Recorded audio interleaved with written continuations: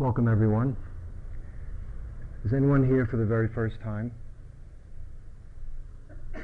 Fair number of you.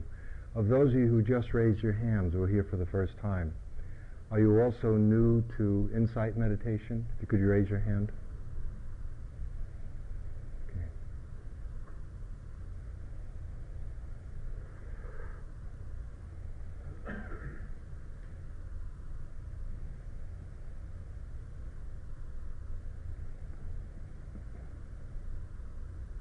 Before we talk things over together, see what's on your mind,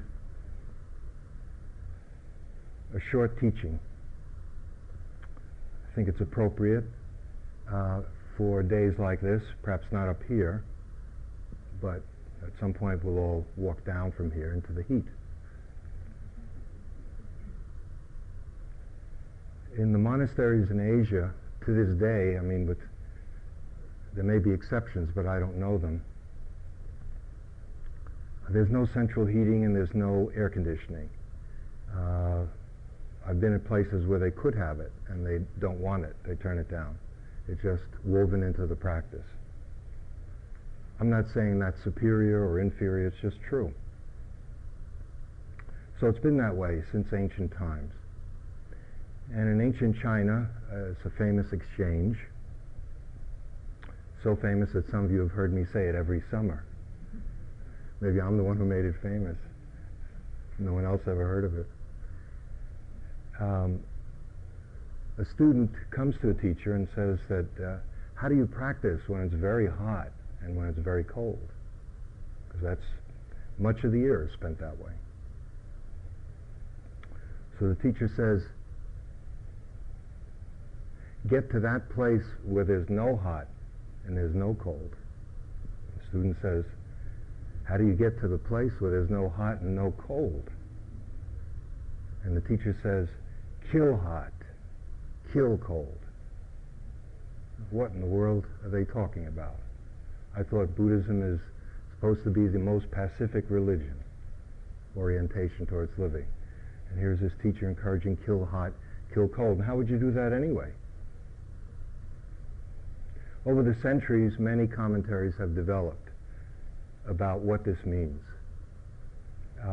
The essence of it is really quite a simple and very, very practical teaching. I've used it for many, many years. It's been extraordinarily helpful.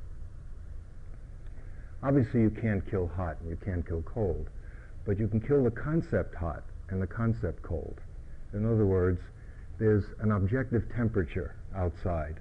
It's whatever, 90-something. And the body is subject to certain laws and will respond to hot in a certain way and cold in another way. But then the mind gets in and starts to tell you what's happening. And as soon as it comes up with the term hot, it's soon followed by, oh my God, when is this going to end? It's reinforced by the weather people in the mornings and all throughout the day as if World War III is on the way. It's just hot.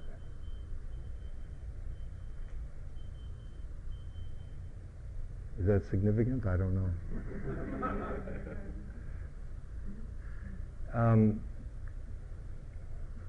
So that if you look at your experience, it's always now. Practice is saying that in endless numbers of ways. It's always now. There's no other place or time. It's now. And in this particular now, it's going to be a certain temperature, and sometimes that temperature will be, for right now, hot. So the body will have its reaction. It could be very uncomfortable. You could be sweating.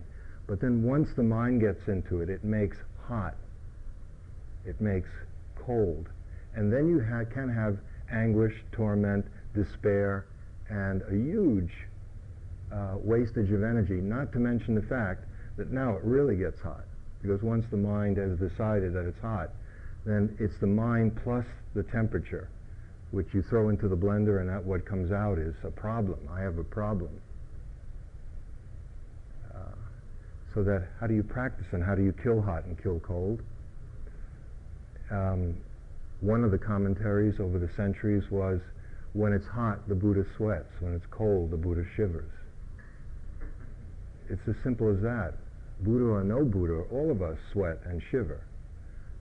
The point is that the Buddha just shivers and just sweats, period. Full stop. What happens to us when we don't understand our minds too well is that the heat gets picked up on and elaborated upon by the mind, and can be turned into a melodrama. And I can hear someone thinking right now, I have the answer to that, it's simple. For God's sakes, buy an air conditioner. Well, even if you buy an air conditioner, are you going to carry it on your back? I think there are some now. There are portable fans or something, they kind of follow you around. We'll do anything for comfort. I was in a friend's home the other night, and there were 4 or 5 of us, and the husband phoned in. He was 20 minutes away, and he said, have you put the air conditioner on yet? Because his wife seemed to be less likely to turn on the air conditioner than he would. And he was already concerned about what he was coming home to. He said, if I leave it up to you, it'll be just like coming into a sauna bath. So the air conditioner got turned on. So you can see there's a lot that's going on over and above the temperature. Now, literally, how do you practice with it? Let's say you heard what I said and you got it. You don't have to sit on a cushion to understand what I just said, those who are really new. It's kind of common sense. Nonetheless, suddenly we find ourselves sweating or shivering. And awareness has this ability to know what's happening. And so with practice, you can tell the difference between just the physical sensations that come about when we're hot or when we're cold. And then with practice, you can discern the difference between that and the story that the mind is capable of making up about what is happening. Now, we've been doing this all our life, so it's unexamined. Once you start to examine it, the story part starts to lose its power. You still sweat like everyone else, but it isn't, there's less whining about it. And finally, there can be no whining. I mean, what good does the whining do? Just ups the temperature a little bit. I was asked this, it was a koan, and in one monastery I practiced that. You come in, you're given a challenge, something like this. How do you kill hot? How do you kill cold? I just gave you the answer, but that's not the real answer. You have to answer it from your personal experience. And when you answer it incorrectly, the teacher rings a bell, and then that means you're dismissed. You're out. And this is going on over and over again. It was a week-long retreat. I just couldn't get it right. Finally, just to give you a sense how simple it is, I just borrowed a thermometer. I just walked in, and the teacher said, okay, how do you kill hot and how do you kill cold? And I just showed the thermometer, whatever it was, 99 degrees, period. Do you see what I'm getting at? Was it so hot that the brain is now, for my sake, more animated. Just out of compassion. It's hot for me too. Okay, so everyone got it. It's a brilliant teaching, it's going to make the difference for the rest of your summer. Okay. What? And winter. I forgot about that. Yes. Okay. Let's talk about your practice. Dharma talks are not so much about information, although that plays a role too, especially when you're new. That is, step number one is knowledge. Just what are these teachings? What are they about? What are they directed towards? What are they attempting to characterize and accomplish? And it also would include methods, but these would be not the doing of the methods or practices, but words about it. The second stage would be you reflect on what you heard, and if something's not clear, you ask questions. Maybe if it's a practice, you try it, and then you ask questions. And of course, the third is the crown jewel, which is actual meditation, where you test what's being talked about and see if you can confirm it with your actual experience. So any of those 3 levels are fine, because as I look around, we have people who've been practicing for some time, and some of you are really new. No question is trivial or unimportant. It needn't be a question, it's just something that we can talk over together. But if it's a question, I'll do my best. Please. I'm a relative newcomer, and just today, for instance, I was noticing as I was sitting here, I had this sensation like my body was stretching. Uh-huh. My head was floating up to the ceiling. Right. Is that a common... You're okay, don't worry about it. If you stay with this practice, yes. I mean, not literally and exactly in the words you used it, but sometimes it will feel as if the body falls away altogether. Sometimes it's transparent. Sometimes it will feel as if the body weighs 10 tons. The perception will get modified, and if you keep up with this practice, a lot of what's coming out, of course, is coming from the mind. And there'll be some unusual visitors who come. The practice, of course, is learning how to greet them, to see very clearly into them, and to let them go their own way when their time comes to go. Let me ask you this. When it happened, did you worry or were you frightened? I wasn't frightened here in the company of other people, but I think that when I've been trying to sit alone, Yes. that when I've approached that point, there has been anxiety. Right. Maybe actually crossing into that state. Crossing into what? In other words, just as you begin to feel it, you cut it off? Yes. Yeah. That's common. We like the good stuff, and we don't like the bad stuff, in quotes. But meditation, finally, is really not about getting good experiences. Those of you who are new, that might be a little disappointing. Getting great mind states. Even though we do cultivate calmness and so forth, finally, it's a simple, profound, and not such an easy idea to learn, to put into practice. It's learning how to be with what's there, with what is happening to you in the moment, without grasping at it or pushing it away. And so, if that comes up, let's say the anguish or anxiety comes up, if you can, if you feel ready for it, and I don't mean to rush you into it, but if you feel ready for it, then that anxiety is not interfering with your practice. That anxiety is the practice. So let's say, it wasn't terror. It doesn't sound like it was a big fear, but let's say a small fear. How would you put it in your words? Medium fear. Okay.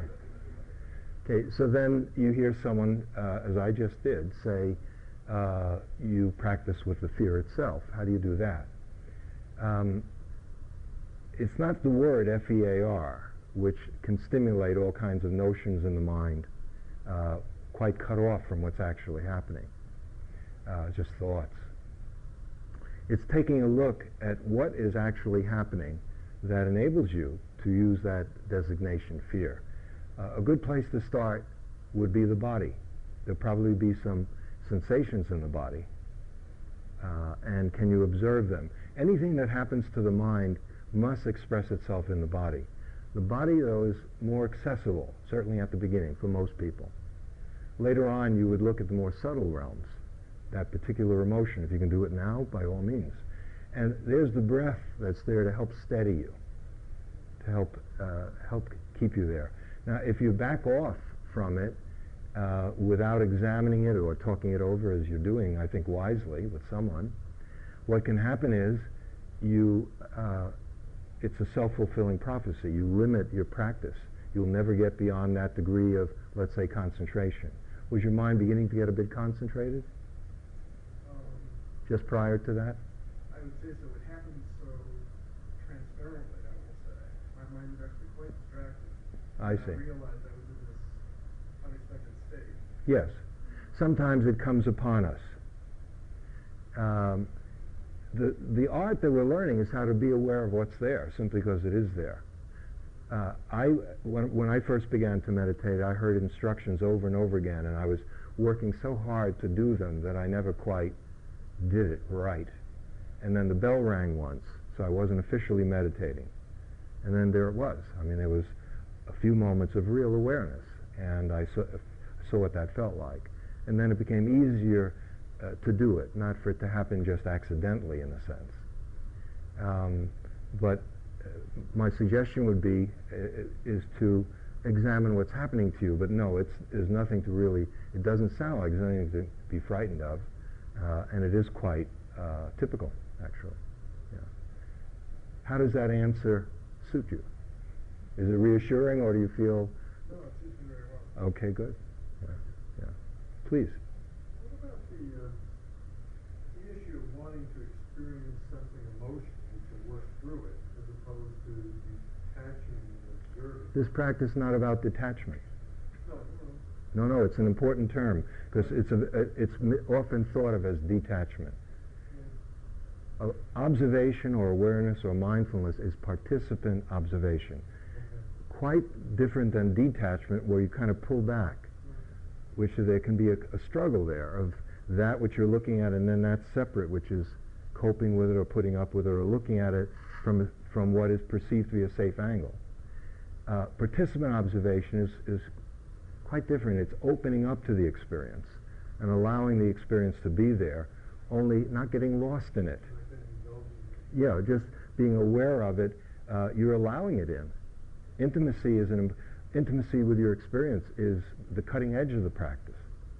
Dogen, a very great Japanese teacher, when asked what is the awakened mind, said simply to be intimate with all things, starting with yourself. But it seems like you're asking something else as well, intentionally trying to feel certain emotions? Well, no, I mean, I'd rather experience the emotion, or be in it, in the sense of what's happening. But is it also useful to just detach and observe your thoughts in a way that is not part of the emotion? That are not what? Where you're not involved in it, but intimate with it too. Yeah, I can only tell you what my understanding of this practice. There are many, many things you can do. I'm not saying don't do them. Right. In this practice, it's not about cutting off your emotions at all. But let's look at it this way. Typically, we all have emotions. Meditators are not. If you're human, you have emotions. And typically, when we have an emotion, especially a strong one, we either deny it, repress it in some form, avoid it, or we get totally lost in it. We drown in it. We're totally identified with it. So let's say over here would be denial, and over here would be getting lost in it, full identification. The practice is right in here in the middle. Learn how to allow the emotion to be there, and we receive it. I would say that the direction the practice goes in is to enlarge our capacity to receive our own experience. And emotions would be an important part of our experience. It's not easy to do because we tend to identify with emotions much more than, let's say, with a thought or with bodily conditions. Everyone's different. But so in principle, it's not about detaching from or trying to do anything to. It's allowing the emotion to fully tell its story, only you meet it in a rather different way. Yeah. Please. A few months ago, after I'd been meditating for a while, I was meditating and I stood up holding my hands like this, like this. I opened them like this, my knees, and I felt like I was inhaling when I was breathing in. I was breathing in, it felt like I was breathing in the whole universe. Mm-hmm. And it was all like an epiphany to me. I don't know how to explain it. It was like I felt I was like, what was that? You know what it was? That rapture? You know what it was? It was this. It was this. No, in a few places the Buddha refers to this can mean the experience of throw away names for the moment. See, what's happening is you have to be careful not to get lost in names, to find the proper name for what your experience was. Of course, there are words for the different experiences. I'm not denying that. But most important is to learn how to be with it, because just listening to you, I don't know, my answer has to be qualified. Are you making up some term, the universe? Does it feel spacious? In other words, if you could describe it, can you describe it in even more simple, even simple-minded, concrete terms? It felt like it was coming into every pore of my body. Yeah. Yeah. The Buddha used the term this for the most ordinary, let's say, just experiencing in-breath, but not the word in-breath, not respiration, just what it was. And also for the experience of awakening. And it's always going to be like that. We have language and thoughts about what's happening to us, but what's happening to us is, I'm not going to use a word for it, but certainly what you describe, I have to use words now to talk so we can talk. It sounded like it was a feeling. First of all, tell me what it felt like after it was over. Like I said, it was thrilling. Yes. It felt like, I think epiphany, right? It's like, this is for me now. Okay. This time, what I'm in. I said so many other things. I knew that this was. This meaning what? This practice? This practice. Yes, but has it come back? No. I'm waiting for it. So the more you wait, the more suffering. See, okay. Do you mind if I use your question, because it gets at a very, very important point. If you keep doing this practice, you'll have experiences that are spacious and silence that is beyond words and enriches life. Of course, we do it for that reason. But the heart of the practice is to keep a mind that doesn't grasp or cling. It's not about any particular experience, and it's the hardest thing to learn what I'm saying right now, and it's definitely the hardest thing to teach, because we all want good experiences. We want peaceful ones. We want, you use the word epiphany, whatever that means to you. We want rapture. We want feelings of incredible kindness and compassion, feeling for the entire universe. But then, what happens when we feel bored? What happens when we feel angry? What happens when we feel frustrated? This particular practice is about the full scope of what it means to be a human being. From this point of view, they're all equally valuable. See, what I meant by enlarging our capacity to receive our experience, you'd be happy to receive that one again, wouldn't you? You're right. Okay, but it doesn't seem to come on demand, does it? Yeah. The more you want it, the less likely. Not only that, it never will come back in exactly that way. I don't mean that there won't be wonderful experiences, but it won't be exactly that way. Life isn't that way. Life is constantly, you see what I'm getting at? Okay, so the art would be fully be intimate with it when it happened. It sounds like you were. And derive the full benefit. It sounds like it inspired you, right? Okay, and then you said, this is for me. This Vipassana stuff is for me. But what happens if you go for a couple of weeks and it doesn't come back? You'd be over to Zen. Maybe they have it. Then TM. Make the rounds. Cambridge, you can spend the next 10 years. But all of the Buddha's teaching, at any rate, I can't say for all, the word meditation is used so broadly now.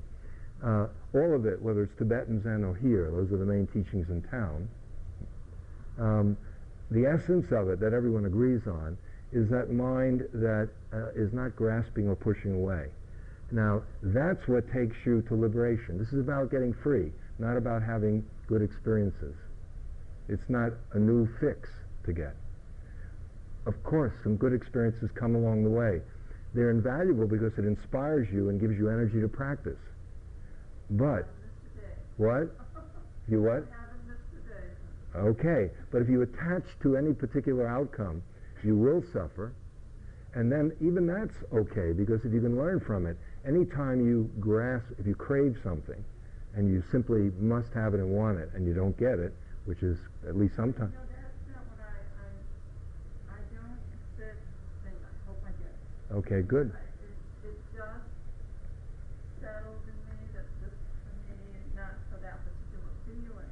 That's different. But it said, this is for me, and I want to do this. Yes. And I want to do the next practice and all that, I certainly. Accepting that wonderful feeling. Okay, then you're not suffering. No? Yeah, you see, the whole art is to fully experience what's there, and then when it's gone, to let it go. What else are you going to do? I'm satisfied with what it did. Great. Yeah. I think you should continue to talk. I'm not there yet. I'm not anywhere near. Yeah. Can I just say one little thing? But sure. I'm really disappointed in this. Not in the practice or anything, but my daughter asked, what is that? What is mindfulness? And what is that mindfulness thing that you're doing? You know, and it's so hard to explain it to her in simple terms. So I try to call it a practice rather than a meditation, because people get these ideas about meditating, you know. So in your book, in the T-tabs, is it? Your first people watch T-tabs. I've been practicing those, and then I went into the first one, it's like the body. Mm-hmm. I started reading, again, this is the second time around this book, so I started reading about the body. And it was so clear to me what I was doing. Mm-hmm. So you explained it so beautifully. So I get on my computer. Right. And I typed the whole body thing. Right. So I could send it to her, and I asked her to read it, and it would Yeah. be clearer to her if she did it, you know. And then I hit a button, and it totally disappeared. You know what? You lost it to cyberspace, but it's, but you're fortunate you did. No, I think so. Leave her alone. It's not. You know, I've been down that road. I think we all have. It doesn't work. It doesn't work. But you know, there's other help on the way. In fact, it's here. There's a very fine book called Mindfulness in It's by what? In plain English, by Bhante Gunaratana, a Sri Lankan monk, and he really goes to great pains, and it's just extraordinarily clear about what this mindfulness stuff is. But let me just give you the gist of it, some of it, and then it would be a useful book to read. And if your daughter shows some interest, then this wouldn't be a bad book for her to read. I think there's too much in my book, 16 tetra, drive her crazy. Okay. Okay. Okay. Let's talk mindfulness. First of all, it's preconceptual. It's not an idea. Okay. It's more like a clear mirror. It just sees what's there.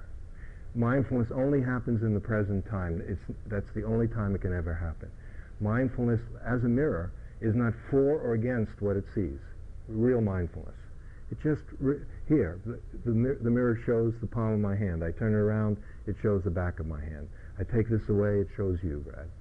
Okay, so we're developing a quality. It's already there. Everyone has it. If you're human, as we have this unique ability, as we live out our life, all of us are living out our life, we also have the capacity to be sensitive to what that experience of living out our life is. So we already have the mindfulness. It's not like you picked it up here at CIMC.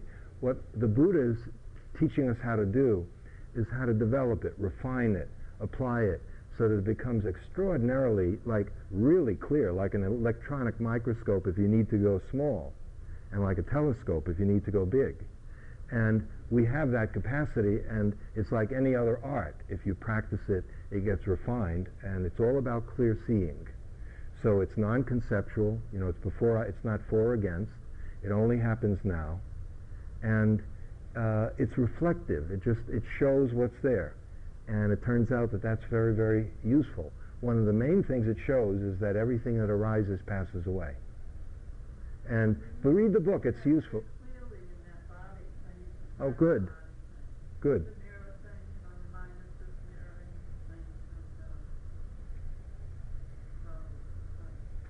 Okay, you sound fine. About your daughter, though. I mean, there is really, many of us have really learned this one time. I learned it with my parents.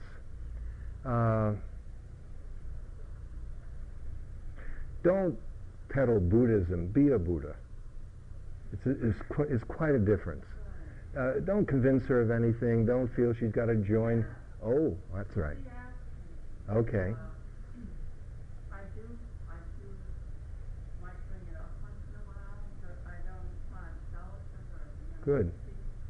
I think she's on a path now, I think she needs something like that. Not like insight meditation, but she's very, very stressed. Well, you know, there are other books that, have less Buddhism with a capital B in it. That might be more appropriate for her. John Kabat-Zinn's work. Oh, I read Yeah, and Bhante Gunaratna's book is a very, very useful introduction that might help her. Yeah, but sounds like you're doing fine. Yeah, yeah. Please. If attachment can be or is a source of suffering, then what about attachment to practice? Yes, that too, of course. But here's, if you, in the Buddhist teaching, this comes up all the time because people will start and they hear this teaching and then people become absolute about it. And they'll say, oh my God, I really like this stuff. Like, you're getting attached to the practice. You better not do that. You better stop. I wouldn't worry about that. No. Let that attachment not only be there, but let it get stronger. The time will come where, in a sense, you let go of that to move to an even more refined place. But if you let, for example, people hear about, it's about seeing through the suffering that is caused by ego attachment, this self, this preoccupation we have with ourselves. And so from day one you want to let go of it, or you feel, well, the only reason I'm coming to this meditation is to satisfy the ego. I want to be calm. I want to have I want to be calmer. I want to be more clear. I. Don't be too hard on yourself. You have to start somewhere. You can't lift yourself up by your own bootstraps. And so whatever energy gets you here, I don't mean literally CMC, gets you to meditate, gets you to the cushion, gets you to look at yourself, to me is useful. Then the time comes when that, in a sense, it self-destructs, or you see the need for, there's something about it now that's actually holding you back. And so at a certain point, there is a practice called the practice of no practice, where finally, but you don't do that on day one, where finally all the techniques and methods and even the teachings of the Buddha give you a headache. You know, they can't. Now, it doesn't mean they're bad, because they may have gotten you to a place that's extraordinary in life. It's just that they're vehicles, they're crutches, they're water wings, they're training wheels, they're things that we need to help us. Americans want to go right to, as soon as they find out, oh, there's a method that's just the method of no method, I want that right away. It doesn't work that way. It would be like putting a 3-year-old on a Harley Davidson. They need 5, whatever. They need a 3-wheeler, for goodness sakes. You know. So I don't mean to be. It's all us. But eventually, your point is well taken. But you don't have to be in a hurry to let go of it. So in the Buddhist teaching, he's talked about this, where certain kinds of attachments become more and more subtle. You let go of the more coarse ones over time, and then there are more subtle ones that you pick up, and then more subtle ones, until finally even the teaching itself, which becomes attachment to views and opinions, becomes a burden. But you don't throw something away until you have it. You know, we don't have it yet. We don't have any, like I hear people talking now, see the Buddha, just kill the Buddha. You know, they heard this teaching, if you meet the Buddha on the mountain, what you do? Kill the Buddha. Sounds good, but that's actually quite an advanced practice. What it means is the concept of the Buddha. That's holding you back, but it may have taken you quite a ways, you know, to help you be inspired and learn some things. And there's a process that's been followed by thousands over 2,500 years that makes some sense. And each one of us has to work with it in our own way. We need the Buddha right now, and the day will come when he'll just be, as one teacher called him, that golden-tongued blabbermouth. But right now, let's weigh his words with respect and use them. We need to hear some wise words. And later on, we might just, we see the Buddha coming, we just want to get out of the way. He's going to start him with another sermon about how to live. Am I making any sense? Okay. The Buddha, this is the final on that, the Buddha has a famous image which is if you need a raft to get to the other shore, let's say you take the raft and then you get from one side of the shore to the other side. When you get to the shore, you don't run around carrying the raft on your back. You put it down. It got you to where you needed to go. Thank you very much, and now you don't have to cart it around anymore. It's something like that. Yeah. Please. I've been thinking about the practice of mindfulness, Mm-hmm. and one of the impediments to being mindful is this faculty of fabrication. Creating something in your mind that isn't what's here. Thinking. At the moment, right? Thinking or create, which also that's the essence of creativity, though. So what I'm wondering is, if the goal is to be mindful all the time, is creativity then to be avoided? Are there any advanced meditators? There's no room anymore for painting, art, music, out. Well, I'm thinking particularly like writing or novels, because that's the closest to the mental fabrication. You can spontaneously manifest a beautiful painting, but you can't really write a novel in life. I don't know about that. I think painters go through quite a bit of an ordeal and hard work based on what I have some friends, and so many things are scrapped until they get it right. But are you a writer? Yeah. Okay. And I'm not sure how to reconcile the two practices. There needn't be a problem. It has to do with knowing what you're doing. It's not that, let's say even sometimes people will put it in terms of, does this mean I can never have a fantasy again? You have to know when a fantasy is happening, that it's happening, particularly if you're a literary person. Some of these images that the mind produces are useful for you. Look, I use it too. When I wrote something, I had to use thinking. It's not that thinking is bad, or your word was a fabrication. To create a world, let's say, and let's say good art, we know that the words are not it. The best novel is not life, it's about life, but somehow a really good one really helps us go deeper into ourselves. Let's say a Dostoevsky helps us understand ourselves a lot better, etc. So there's a place for thinking. Thinking actually is quite a magnificent human function. The problem is, to begin with, we're enslaved to thinking, and we worship thinking. We have given tremendous authority to thinking, and we equate thinking with life itself often, and it's unexamined, so that thinking is doing us. Thinking is telling us what the world is, and we think we're seeing the world. So that has produced tremendous suffering. People kill each other over different thoughts, ideologies, and it's pretty obvious. But now here you are, a writer and a meditator. There have been many writers and meditators. When you practice, when you meditate, that means, let's say when you sit, thoughts that come up, you don't start writing while you're sitting. Now, even there are exceptions. Now and then a creative burst comes, and no one's saying, stamp that out. You're not going to do it anyway. You're going to probably write it down or make a note in the corner of your mind. But by and large, what is it you're doing in the given moment? And if it's, let's say, sitting and being with the breathing, if that's your practice in that moment, then that's not a time to be writing your novel, or whatever kind of writing you do. But let's say when you sit down to write a novel, meditation can help you. For example, you start to write, and it's very common among writers that there's a blockage, right? Suddenly you're dry, nothing comes, and you panic, or you get discouraged, or even depressed. Those are good moments to practice.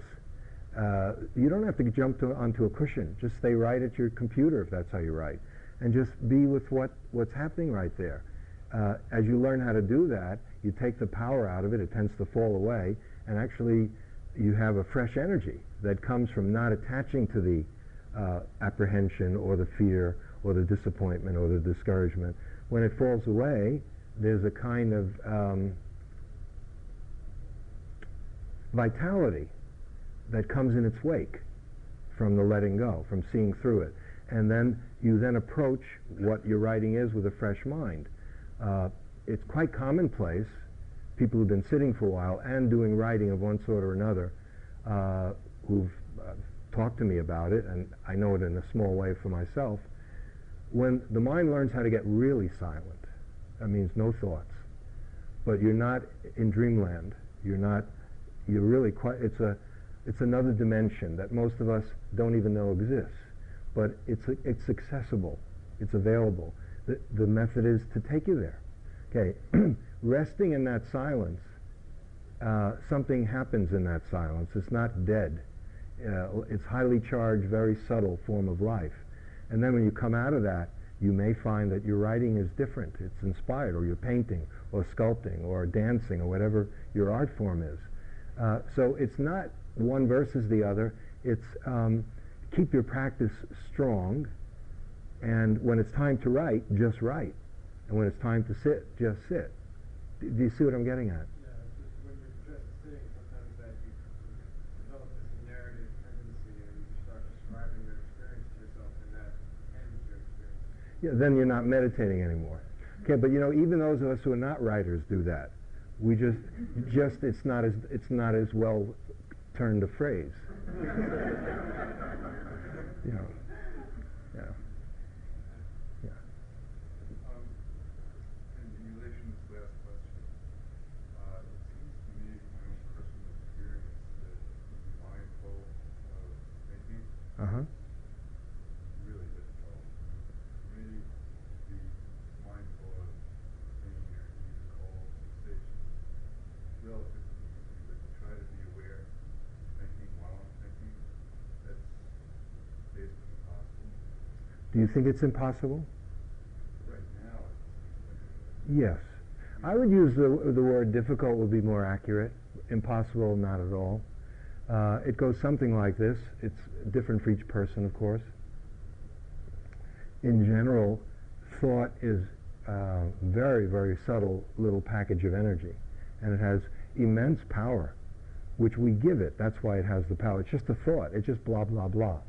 Even the most refined, brilliant thought, it's just a thought. But we give it energy over ourselves, and we've been doing that for a long time. So it's very powerfully conditioned. And then you hear someone say, well, just be mindful of thinking when it happens. And you try to do it, and you can't. So what you're saying is accurate. Certainly, I think anyone who meditates knows exactly what you're talking about.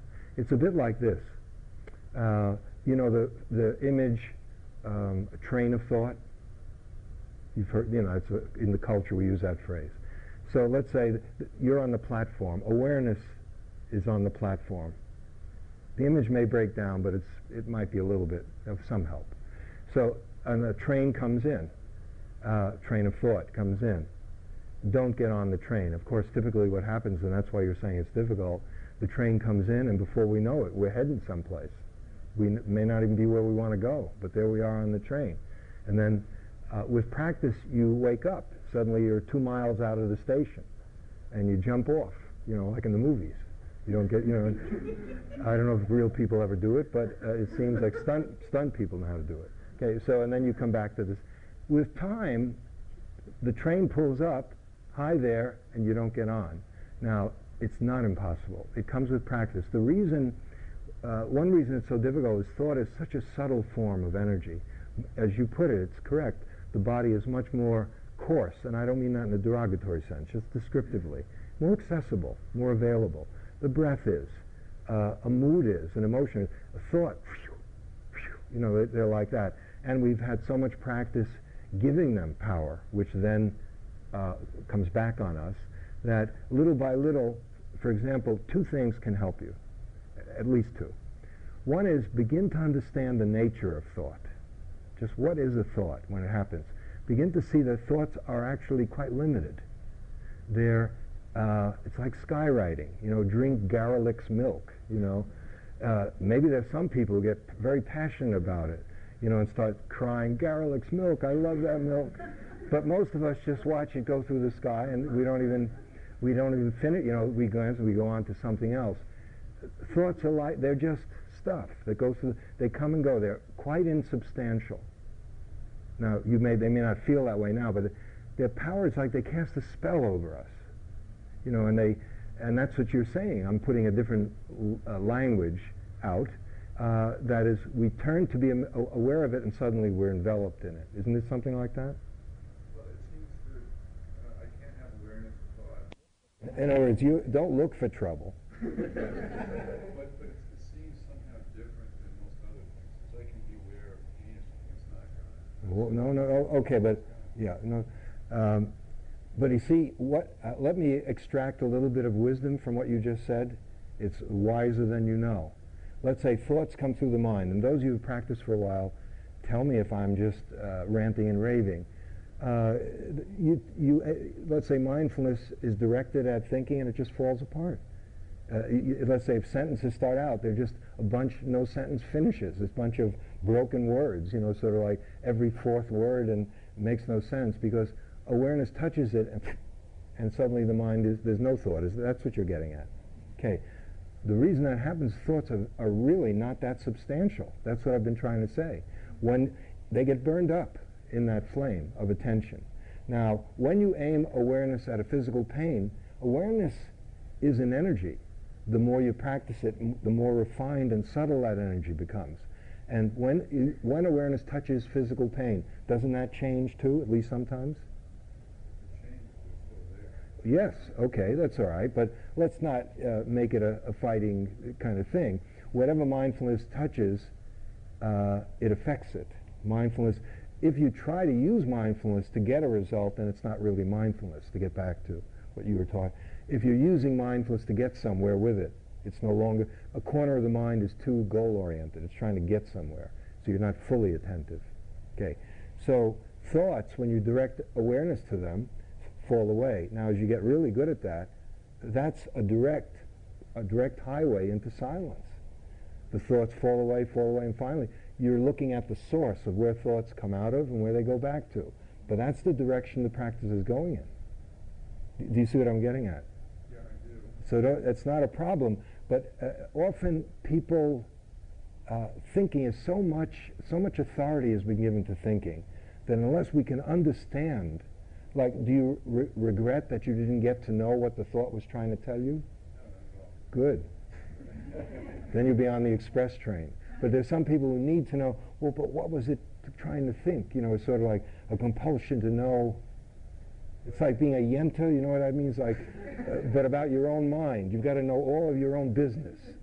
And then it's like, he likes this and she likes that. I don't know. Well, I missed that one. I like who? Who do I like? But after a while, that becomes, what's the point? It's just such a waste of energy. So what you're saying now is a little different than when I was directing my... Well, you're still not satisfied, though. Well, there's another point to this, Okay. is, I spend probably like a lot of people most of my time getting paid to think. Yes. And I got to spend, many hours a day thinking. So I was wondering if there's any hope of ever trying to be mindful while I'm thinking, not trying to think, because I have to do it. No, you see, the practice, the practice is whatever it is you're doing to really do it. If you're filling out your taxes, I would hope that you would totally concentrate on the figures. If you're writing, I would hope that you really are writing. It's not that you sort of have to have someone over here watching you write or add up the figures. It's that there's undivided attention in it. Now, with practice, what does happen, in fact, you probably have had this, as writers definitely have this. There are moments when there's such an absorption in the writing that there is no ego. It feels as if the writing is coming out of you. It's writing itself. And those are some of the best creative moments. Well, they happen not only in artistic creativity, but suddenly a burst of brilliance where some thoughts start becoming very, very clear. The mind is quite smart. But I think you're holding yourself to an unnecessary standard of sort of being mindful of this process while it's happening. Is the process here just describing creativity? Would you consider that mindful? But you see, you're as awake. You see, to really write in the way in which I'm describing it, you are awake. You know that what is happening now is writing. Well, it's a bit like this. Someone took one of our practice groups some years ago who was a city planner, and he was like you. He found his home, Vipassana, all that, and then at the end of it, it was like a 10-week, and he said, he was so sad. I said, what's the problem? It seemed like this practice has been helping you. And he said, well, yes, but now I'm a city planner. That's my work. And you keep saying, you know, it's not about the future. There's no future. There's no past. You know.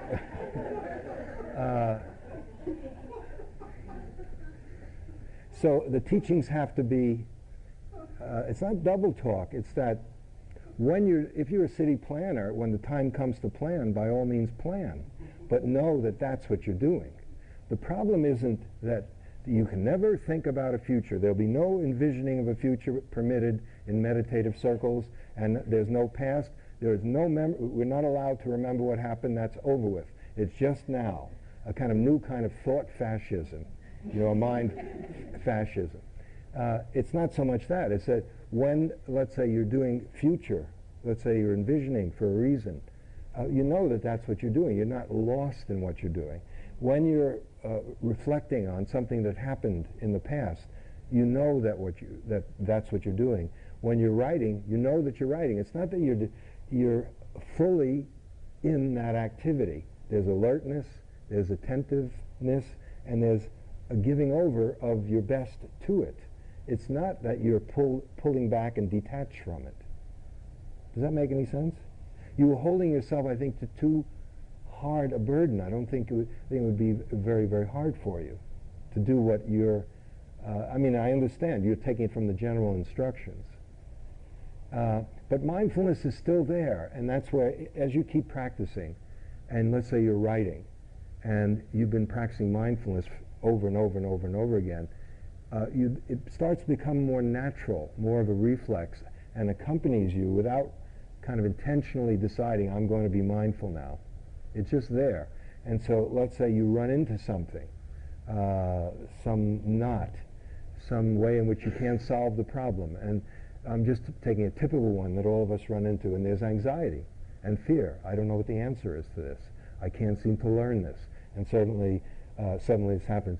More and more, the mindfulness will be your friend. It will come right in there, and you'll know to look at in the body, or however you're able to do it, what's happened, and then as it weakens and falls away, you get back to what is it that you're doing. There's a simple teaching that goes back to ancient times. When you walk, walk. When you sit, sit. Never wobble. So when you're writing, write. You know, when you're, do you see what I'm getting at? I don't think so. I mean, you're not, it's the best I can do. Yeah. Please. Hi. I was just thinking I could use some guidance. I'm going on retreat at the end of the month for a Dharma retreat, and I'm just so taken aback by my reaction to it. I'm like, I don't want to give anything to anybody. And I'm like, oh, the idea of Dharma, you mean? Yeah. Of giving? I want to be able to use this process as part of, like, not just walk around in a snit until I go to the retreat. Like, I want to use this. Like, why is this happening, and use it mindfully. Yes, I understand. Let's start right where you began. That you have some resistance to this Dharma stuff. Yes. Okay, let's start there. The ideal is that we're all saints in training, right? We give, you know, everything. Here, take my house. You don't have a house. My car, my husband, wife. You know, so start off. You're stingy. Let's face it. You can't help it. You're just stingy. You came out that way. And self-centered and self-preoccupied. It's fine. It's okay. Nothing personal. I'm saying it for a point. You start where you are. And where you are, you feel that resistance. Well, I don't want to give I work hard for my money. I don't know what you know better than I do. In other words, don't be in a hurry to do an impersonation of being a saint or being this generous person. Start where you are, and where you are is for whatever reason. I don't mean that it's not good, that you have resistance to dana. You're being honest. I think it takes great courage at a place like this to get up in front of all these people and say that I hate to give.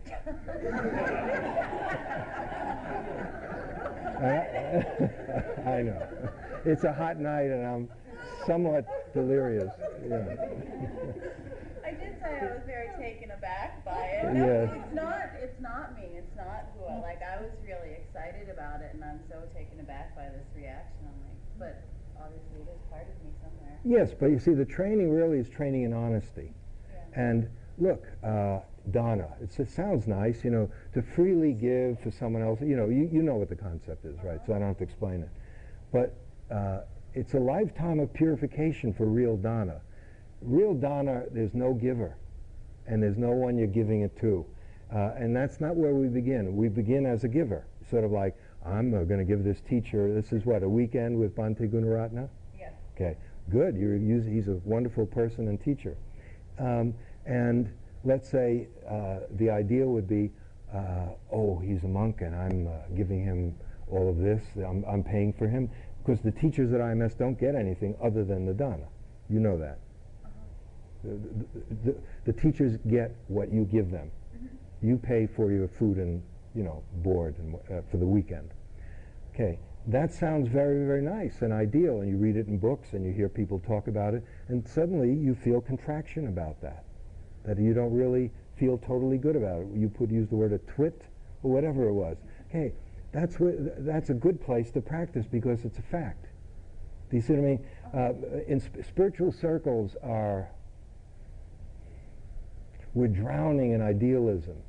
It's one of the biggest obstacles to real development is idealism. I don't know, that may sound, I'm not advocating cynicism. What it is that if the idealism is really strong, we set up a notion as to who it is we want to be, and then we try to be that. Let's say, I'll give you the example I know best, the anti-war movement, which I participated in. The name itself gives it away. We were anti-war. There was so much violence in those meetings about what the right way to do it, how to protest. Okay, you can't, really be successful, we were all at war ourselves, with each other. Step number one would be, can you even be at peace with yourself? You want the world to be at peace, and you can't even be at peace with yourself, just alone in the room. You're at war with yourself. Now you come with people, all of whom are your friends, and who share your value, but war is no good, and even with them you're at each other's throat. So you got a picture of Gandhi over your bed. I'm being personal now. When I was growing up, I did. And I found when I was in the Army that I liked a lot of that stuff. Crawling on the ground with my machine gun and getting a little bang, bang, bang and getting a little medal for it. It was like being a kid again. And then I saw it and I was revolted by it, but the starting point was that I liked it. And then I was revolted by what was coming out of me. I was just a normal American kid, you know, who liked that stuff. Okay, so it's good. What you were saying is good because it's true. If that's what's there, practice is always going to be like that. I'm not saying don't have any ideals, but what can happen is people drown in their ideals and they never deal with what's underneath it. The ideal just takes you to the surface, the conscious level, whereas really we have to go much deeper to the unconscious level, where you could be officially, take what happened with Gandhi. It's a wonderful example of it. It's been well documented. Gandhi did a lot of work on himself, tremendous, a lifetime of deep inner work, and he could lead an entire nation to be nonviolent and to kick the British out. Okay, as soon as he was assassinated, it was a bloodbath, because most of the people were not at his level. They were held together by his power, his moral strength. Okay, they had not done the same degree of inner work. Do you see what I'm getting at? So you're off to a good start if you can not be judgmental about discovering, oh my goodness, I'm not too comfortable with this Dana idea. And it's all you have to do is just gently slip in under it and be aware of it and let it be, let it happen. Do you see what I'm getting at? That's good practice. It isn't just always getting peace. And the quality of being able to face your demons or stuff that you don't approve of officially, that's what I was saying. I think I've said it more than once tonight, the ability to enlarge your capacity to receive your own experience. I think many of us, including myself, might have a hard time receiving. If I saw, you know, I don't really want to give to, you know, I think quickly I'd find a way around that or over it. And suddenly a very nice impulse would wallpaper over it. But for practice to go deep, you have to look at what is, just the way things, Dharma means the way things are. And if you can, it's a good habit to get into. I gather you're pretty early in your practice, or no? Yeah, that's relatively new. But don't throw this one out. Practice with it. No, I don't want to. Good, good. No, and I meant what I said. I think it was courageous of you to bring that up here. No? Yes. I have one that follows directly on this, which has to do with being able to receive one's own experience. Okay. I have observed in myself over the last couple of years an increasing resistance to going to meetings. Now, this is something I've done all of my professional life. And, I have all these nice causes, make the world a better place, reduce carbon emissions, all these things that, that I'm supposed to be doing, but they all seem to require meetings. And I have been seeing my resistance to these meetings just going up and up and up and up and up. And I, then I see, of course, the judgment coming in, what should so I'm working with that. But what's happening is that's translating into behavior. What's the behavior? I'm avoiding these meetings. Ah. I know that one well. Yes. I'm supposed to be going to, and I don't. And I've actually dropped out of some organizations that I feel are very worthy ones, just because I have such resistance to, what goes on in the meetings, and I see all of this, and I'm trying not to judge it. Yes. But at the same time, it's translating into behavior, which I'm not sure is very useful. I understand. Sometimes the resistance would have wisdom in it, and it's really, you've used that one up, it's over. And it's time to move on from that particular, whatever it is, in this case, what you're talking about. At other times, you can't move on. Let me give you an example. If you think, to make a center like this run, Michael, Narayan, and I are the three people who do the teaching here. We have meetings. We have a lot of meetings. To get this building renovated, it nearly killed us. We had to have meetings so often with the architects, with the builders, with this, with that, going to City Hall. And even without that, in order to run a center, I hate meetings. I always have. It's not new for me.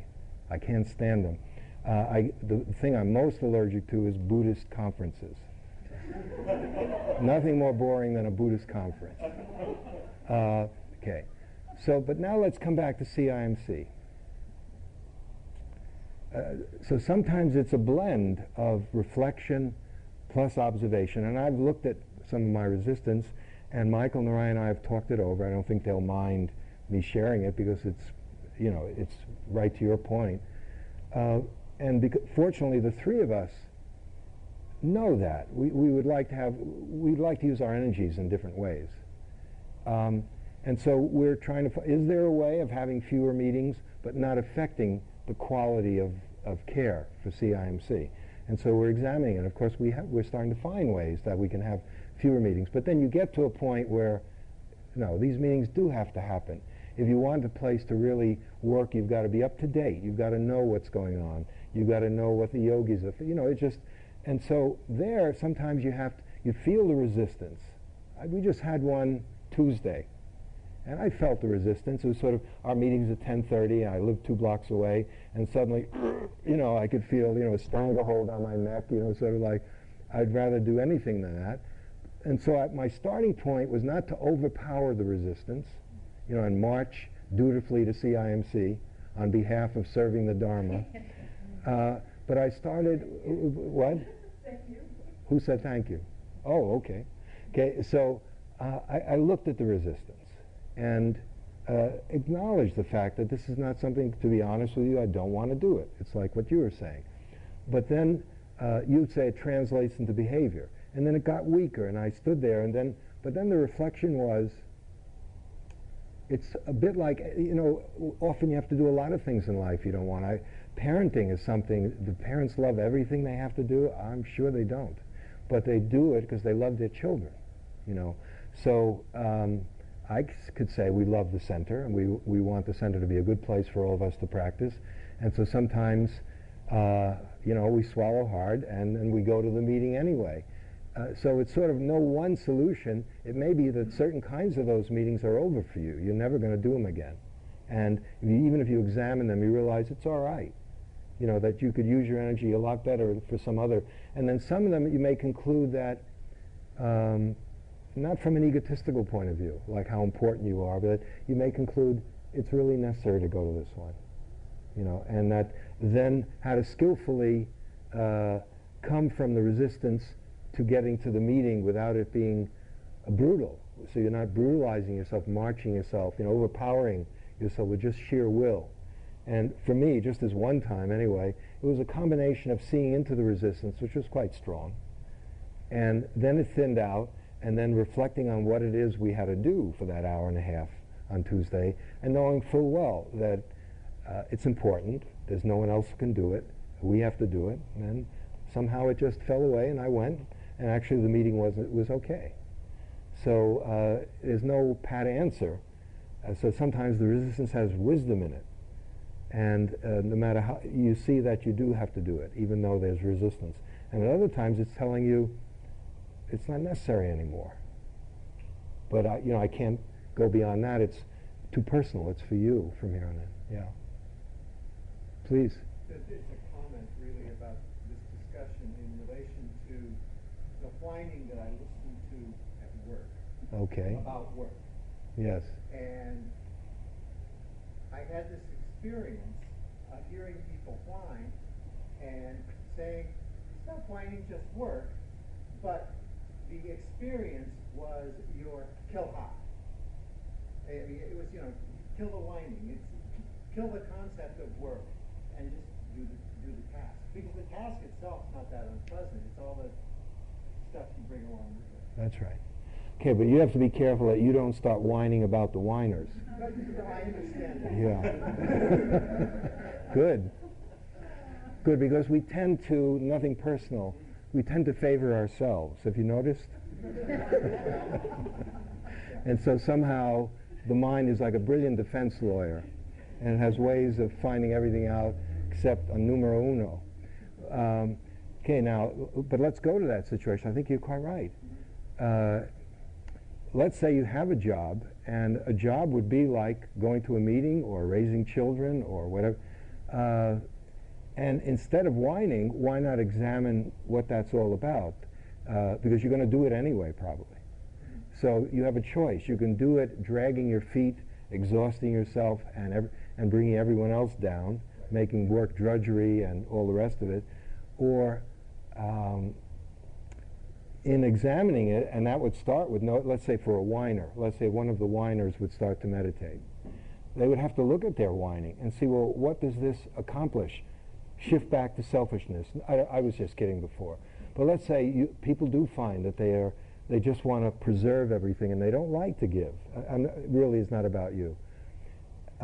When you look at it, the reason to be generous is not necessarily because Buddha said so or Jesus said so. A self-centered, selfish life doesn't work out to be all that happy. It turns out you isolate yourself, people stay away from you, and then you wonder, I wonder why I'm so lonely. I have, well, you've done it to yourself by protecting your resources and hoarding and all the rest of it, so that sometimes you break out of it because of wisdom. You realize this is just not a good way to live. Whereas when you share, when you find yourself able to give to people, you find love, material, whatever it is, you find that the quality of life improves. You're the greatest beneficiary of the generosity. But it's something that you learn from your experience. It's not a should because some wise person told you to do it. It's not a commandment. Do you see what I'm getting at? So to get back, this is similar. Yeah, it's really, the aha in that moment was understanding that the issue that I was having was my own aversion. Yes. To whining. To whining and sometimes to doing a particular kind of a task. Yes. And so then, I could explore the aversion and figure out, is there something about it that should change, or is it just an emotion and let it go and do it? Okay, but I get you're a practitioner, right? Yes. You're okay. Yes. So you have certain resources that perhaps your fellow whiners don't have. Right. Yeah. And if they want to whine, well, that's their energy. Okay, but you will have to live in that atmosphere, and so you have to kind of see how it's affecting you. Yeah. so that you can decontaminate, so you don't get contaminated by it. But let me leave you both with a general Dharma teaching for all of us, and then a particular example that comes from my experience with meditators who come to this center. One is, in addition to this hot Buddha, cold Buddha teaching, which try it, see if it doesn't make life a lot easier for you. There's a teaching by a Japanese Zen master named Dogen, and it's instructions to the cook. So on one level, it's he's giving instructions at this monastery as to how cooks should behave in this monastery.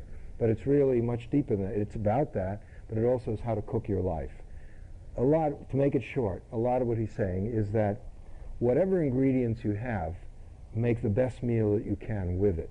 That's practice, Dharma practice. So for example, if you have lots of really good ingredients, loads of vegetables, organic, not modified genetically, just you bought out bread and circus, you got everything, and not only that, the emperor is coming with a full retinue, and it's celebratory. The monastery flags are flying and drums and chanting. It's a great event. So of course the cooks are all inspired. They got great ingredients, and they're making it for this entourage of important people, and a wonderful meal comes out of it. And then the next day, the emperor is gone. Most of the good ingredients are gone. There's some wilted greens and a stale carrot, and there you are in the same old dreary monks and nuns, coming in to eat. You don't have the same interest. You don't have the same, and you just throw something together. Okay, Dharma teaching is to have respect for everything you do. Nothing is trivial or worthless. Nothing. It's essentially learning how you're more alive when you live that way. It's not like being righteous or self-righteous. It's that in each moment, that's what your life is. If you're spending your life whining, you're the one who's losing, because you're qualifying the quality of that life, your life, in that moment. Okay, so in this teaching, the next day, what you would do is you take a look at what ingredients you have. And there, this carrot, and some wilted greens, and some used rice, brown rice, of course. And you have all this stuff. It's not much, and the audience are the same old people that you've seen year in and year out. And of course, the last ingredient is the mind of the cook. And you see, well, what am I bringing to this meal? And you see that it's no enthusiasm. It's, let's just get this over with. There's nothing happening here. Practice would be to slip out from under that and to make the very best meal you can with the ingredients that you have, because that's what your life is in that moment. Do you see what, yeah. So it would improve work life for everyone if they had that simple teaching. But of course, you have to make it viable. You have to practice it. And you start off with resistances and not liking and whining and all the rest of it. And are you willing to take a look at that? A concrete example of it, which has happened a number of times to people that I've, when you teach Dharma, one of the, it's a certain way, it's a good fortune. It's, I feel very, the word blessed is overused, and when anyway, it's good fortune because people openly and sincerely share their lives with you, and so you kind of get a glimpse as to how other people are living. And there are two kinds of experiences that have been shared to me from work. One, people who are waiters and waitresses, and one, taxi cab drivers. And I'm going to again make a composite. Essentially what they're saying is, I'm not really a waiter or a waitress. I'm not really a cab driver. I'm a ballet dancer. I'm a writer. I'm a filmmaker. Well, how long have you been driving a cab? 20 years. You're a cab driver who likes to write. I don't mean that in a negative sense. And then at first, this is a concrete of saying, you've been doing this for 20 years, and you talk about it as if it's non-existent, and that who you really are is this worker, this writer. Okay, I think you have to acknowledge that this is a real chunk of your life that you're doing day in and day out. So then, if we bring over that teaching of making the best meal you can, you have to reinvent being a cab driver.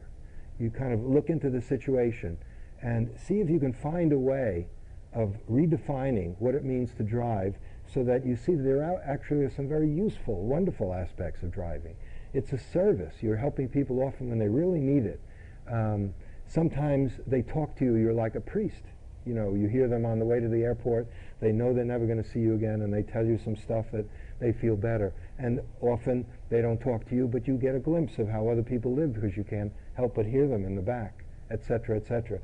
However you do it is to see if you can enliven it, to make it something that is viable. The same with, let's say, waiting table. Often it's a special time. People come, meet to eat a meal together. You have a way of enhancing that situation. Do you see what I'm getting at? So you start looking for what's right about the situation and try to emphasize that rather than getting fixated on one facet of life to the negation of everything else.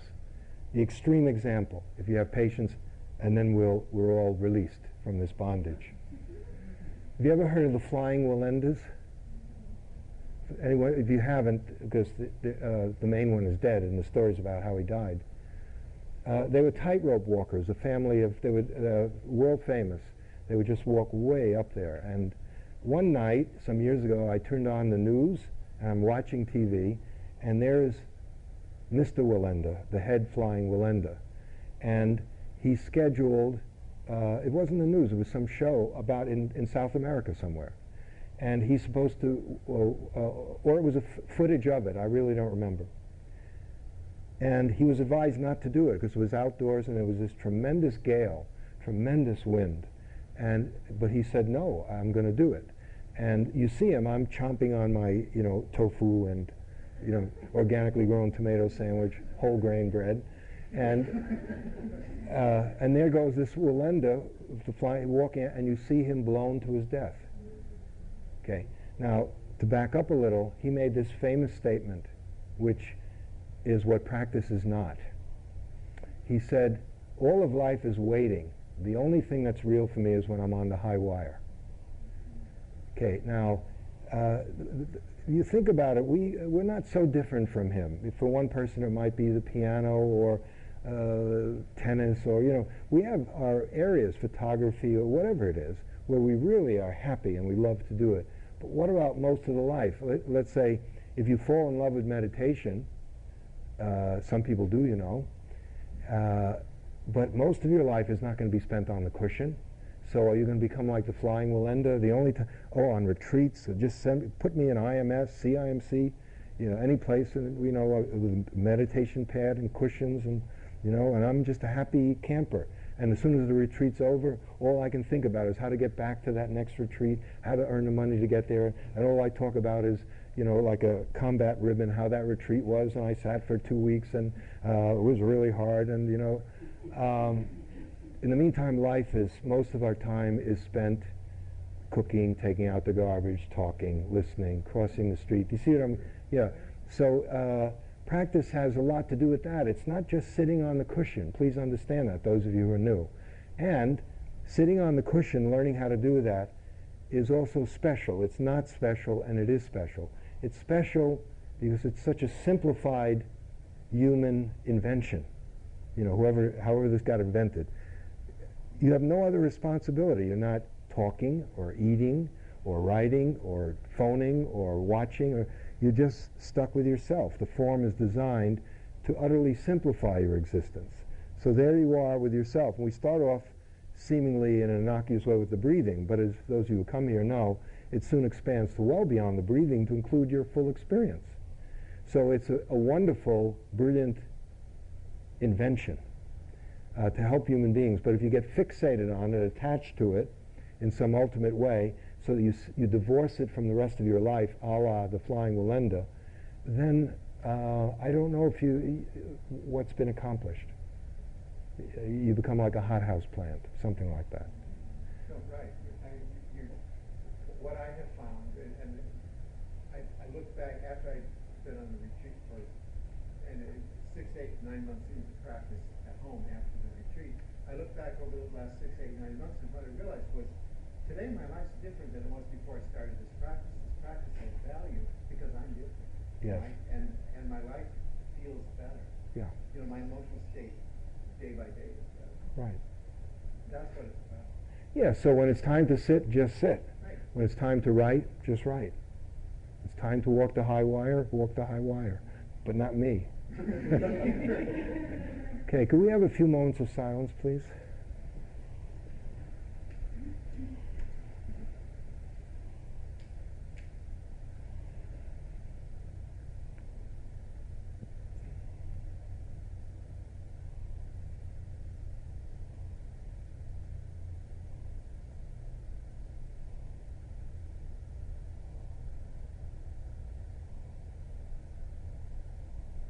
May we continue to look into ourselves. May we see things exactly as they are.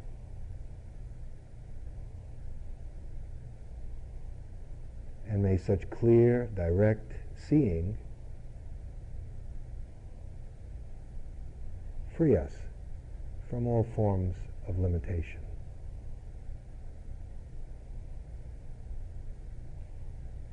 Thank you for your patience and attention, and